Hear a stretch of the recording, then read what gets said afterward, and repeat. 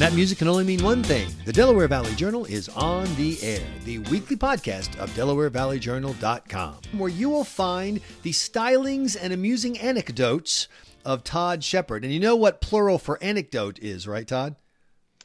No, I don't. Anecdotes, actually. No, it's the plural of anecdote is not data, or it is. I forget. There's always a fight about it, whether anecdotes are data or not. I get all confused on that.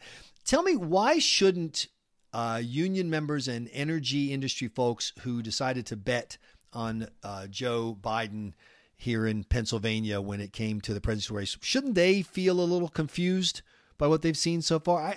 You knew he wasn't going to be, Mr. Let's expand carbon fuel or anything, but man, this first week has got to be tough.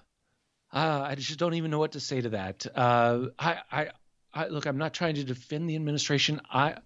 I still think right now they could be just sort of trying to do some signaling to trying to do. And again, obviously, I'm willing to be wrong about that. It could obviously turn out to be that two is a coincidence and three is a trend, right? And we're kind of at the 3 mark right now.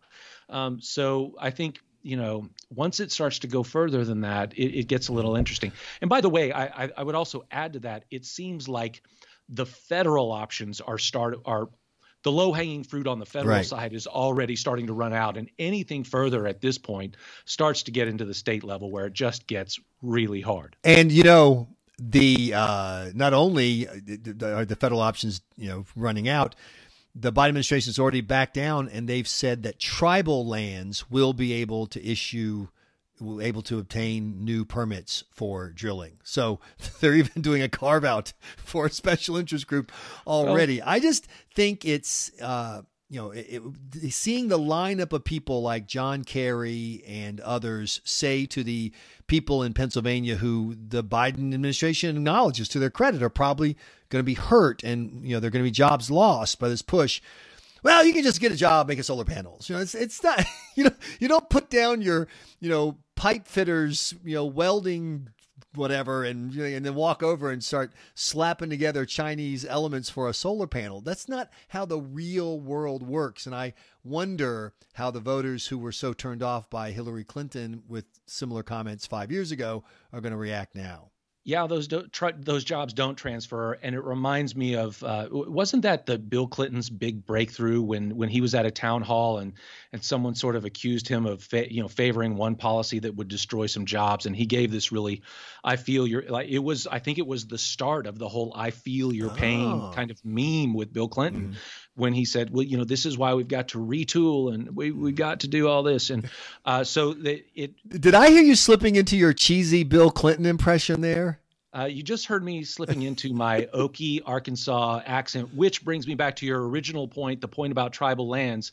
I was tempted to make a joke there. Well, that's basically all of Oklahoma, thanks to the Supreme Court decision from last year, right? That said the United States had actually incorrectly reneged on a treaty with all of these Indian tribes. I mean, it's literally the whole eastern half of Oklahoma now. So, but yeah, look, it goes back to what you and I said on this podcast probably 2 weeks ago, where the union guys that work in energy now have tremendous clout right now, just in the same way that Joe Manchin does in the Capitol. That's a very good point. And it's fascinating to think of the transition from Bill Clinton to Obama and Biden, from I feel your pain to learn to code.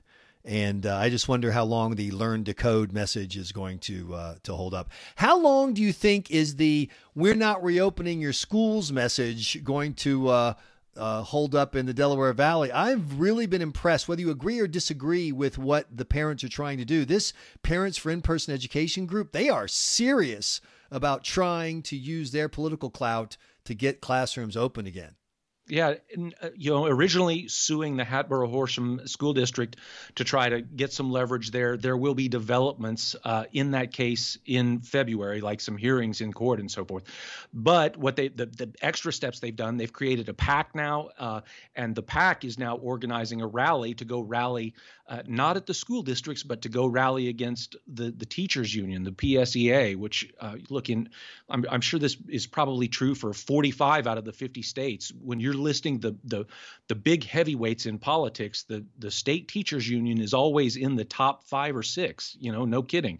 So they're really trying for a David and Goliath situation here, and we've been on top of all of these developments at Delaware Valley Journal, and you'll keep, if you stay with us, you'll stay on top of all of those developments. And not everybody has to be pushed out of office, as the Democrats in Delaware County learned this past week on a story that you were pushing weeks ago, Todd Shepard.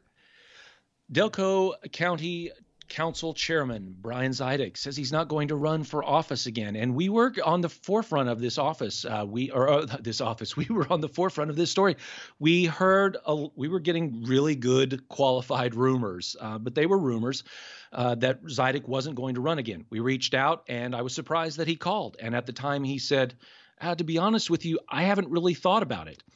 I'm pretty sure, I didn't go back and check the tape, but I think when we talked about this back in January, we said, look, if a politician who's already in office and is the chairman of whatever group he or she is in, if they can't just jump in and say, "What, are you kidding? Of course I'm are you crazy? Yes, I'm running again." If you get any other answer but that, it means they're not running again.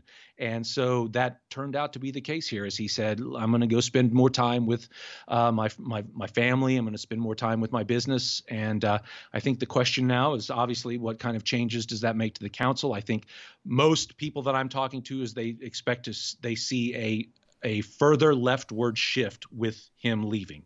And there's already talk that there may be some other people who decide that they want to move on to pursue other options, as they say. And you will read about it first, as you did with the Zidek story at Delaware Valley. Is this going to be the thing for this podcast?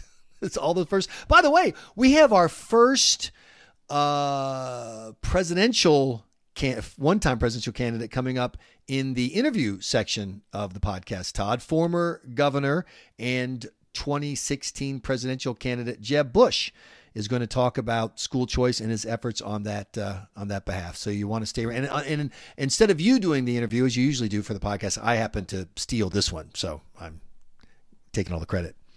Well, whenever I hear that name, I just think to myself, Jeb. That's almost as good as Lamar. I like them both. Hey, what's the story with Montgomery County and COVID? We have an unwelcome viral tourist in town. Is that right? Yes, the variant has popped up here, and of course, this feels just the same way that COVID sort of first interrupted our lives last year. Right? There was that news of the first case in all of Pennsylvania, and now so many cases happen daily. You just don't even think about it. And now we're starting to see these stories pop up all across the nation. And now Montgomery County says, yes, we have a COVID variant. It's the UK strain, or, because there are apparently 2 or 3 variants. But this one, what we know is that the person was a bartender. And officials are just hoping that where the person was working, that the social distancing stayed in effect. All of the protocols, the masking, hand washing, et cetera, was all in effect. And that spread of that through the bartender was low or non-existent if protocols were in place. Yeah, and a lot of worry about these new strains coming and throwing off the vaccination efforts. And Pennsylvania is not exactly leading the front of the pack when it comes to distributing vaccines. So it's going to be tough. I assume you saw across the river, or sort of across the river, north and across the river, that Governor Cuomo has been called out for the nursing home deaths in New York. We've been tracking the impact of COVID on nursing homes since Delaware Valley Journal really first began almost a year ago. And now we find out that the Attorney General of New York says the numbers there were hidden, that only about half of the nursing home deaths have been attributed to the proper cause? Well, let me chime in there with something that I've been hammering on here at Delaware Valley Journal for the last 3 or 4 months, and that is government transparency. When I was texting with a friend about this breaking story today, I said, the big problem is New York's open records laws. They stink. They're terrible. and this really matters, because when it comes to getting accountability on something like this, it's not enough to just trust a single attorney general or a single prosecutor. Journalists play an important role in putting together a larger piece. Heck, they may have accidentally done it with records they already got before the scandal even sort of erupted, if you will. So I think just Pennsylvanians should be pretty grateful that by and large they've got an open records law that, if I were to give it a grade, it'd probably be a B or a B minus, but that's way above the curve for the rest of the nation, and at least that has given them some kind of insight into how the Wolf administration and Dr. Levine handled the nursing home crisis in Pennsylvania. And speaking of grades, we're going to speak to former Florida Governor Jeb Bush about his efforts on behalf of school choice, and have parental attitudes changed about choice in the wake of the COVID virus? Coming up next here on the Delaware Valley Journal podcast. Governor, I just want to say that of all the Bushes who have run for the White House, you're the one Bush I actually wanted to win. Did you support, just out of curiosity, you supported Bill Clinton in 1992? Oh, no. I have cast many Al Gore and John Kerry. I'm just curious. Governor, I'm a former Republican flack. I've cast many dutiful votes, but the reason why I was fascinated by your work is that you've been focused on free markets and how they can improve people's lives. If I understand this Schoolhouse.World project you're doing with Sal Khan, that's the mission here. Do I have that right? Sal Khan's been a friend of mine for a long while, passionate about reaching millions of people all around the world, giving them a chance to rise up through being, basically it's a tool for parents. Khan Academy is a tool for parents to have their children be successful in school. And basically it's just harnessing the technology that we use in everyday life, right? I mean, we embrace technology in ways that gives us tools to be successful in every aspect of our life and gives us enjoyment and purposefulness. And this is a way to do just that. And perhaps the most important service that any government provides to its populace, which is a high quality, no nonsense education. We need to empower parents and students to take charge of their education and thrive and move to a system where if you're struggling, you have a chance to get remediation. And if you're thriving, you have a chance to accelerate your learning rather than having little butts in a seat for 180 days to find the education experience. Before we get to the empowerment part, I just want to ask about the mixed feelings a lot of parents have about online education tech. A lot of them are obviously frustrated by schools that have remained out of class and they're having Zoom class or hybrid. What would you say to parents who say, oh no, not something else on the computer? Well, Khan Academy is recognized by literally millions and millions of American families. It's an enhancement. It's not replacing anything. So it's the highest quality brand in this business. It's embraced a lot. So I don't think there's going to be a problem there. There is a problem of school districts across this country, particularly big urban school districts, that default to the fetal position, in effect, in the corner, sucking their thumb and saying, oh my God, we can't open. Where Chicago, for example, hasn't opened since March, and the unions are threatening to strike, even though they don't have that right anymore. Whereas Florida has 7 of the top 20 school districts in the country. All of them have been open. There's no massive outbreaks of infections. If you put on the proper safety protocols, students get back in the classroom and teachers can teach. And so my advocacy is have a bias towards action rather than a bias towards defaulting to defeat. And this does point out something that is pervasive in many parts of the country, which is the unions dominate K-12 education in some places. And when they do, students are punished. Governor Bush, Florida has been a pioneer in the area of school choice and education reform. Could you talk a little bit about your experiences in Florida? Yeah, I mean, look, first of all, we're probably, I'd say the city of Milwaukee was the first place where there was any kind of voucher program in scale. And after that, Florida became the place where, starting in 1999, where we began this journey of private school choice, and we have a very robust charter school system as well. And I'm nerdy enough to realize it was important for us to collect data. If you don't measure, you don't really care. We're a treasure trove of data, which is why a lot of the researchers come, because we have longitudinal data now that suggests that parents are more satisfied, students learn, and public schools get better. Why would you? This is really an interesting. The argument is the public schools will suffer if parents are empowered to make choices for their kids. The data suggests otherwise, that public schools rise to the challenge if you create an accountability system that rewards improvement and have a different alternative when it's mediocrity or failure. So if you have a robust accountability system and you empower parents, you'll see a rise in student achievement. And that's the data that exists. And we have a voucher for kids with exceptional needs, that if their IEP, their individual education plan, is not met, they can unilaterally, without argument, send their kid to a private school. I have 30,000 kids doing that. If you are, we now have an ESA, the largest in the country, that is directly funded out of the funding formula. So ultimately we'll have families with 400% of the poverty level and below be able to go to the school of their choice.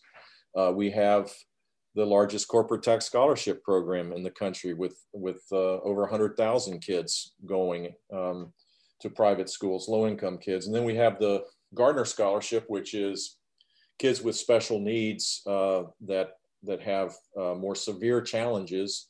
That's fully funded as well. So the net effect of this is we probably have more school choice, private school choice by far in the country, and parents love it. I mean, now there's a constituency for choice. The world didn't come to an end by all of this. The world got better for education in Florida, and it's recognized as such by all the indicators that we were at the bottom of the pack, and now we're, in some places we're national leaders. One other element of this that's interesting, which is that, there's this notion that somehow you're siphoning off money for the public schools. Well, you're empowering parents to make choices for their children, just as we do with, an array of government programs. For example, the corporate tax scholarship program is if you go to take a voucher from that program, it is lower than the per student funding that a kid would get in a public school. So it saves money. Now, the bureaucracy on top of these kids has to figure out ways, if they're losing students, to become, more efficient. They have to be challenged. There's a big overhead expense that needs to be shrinked.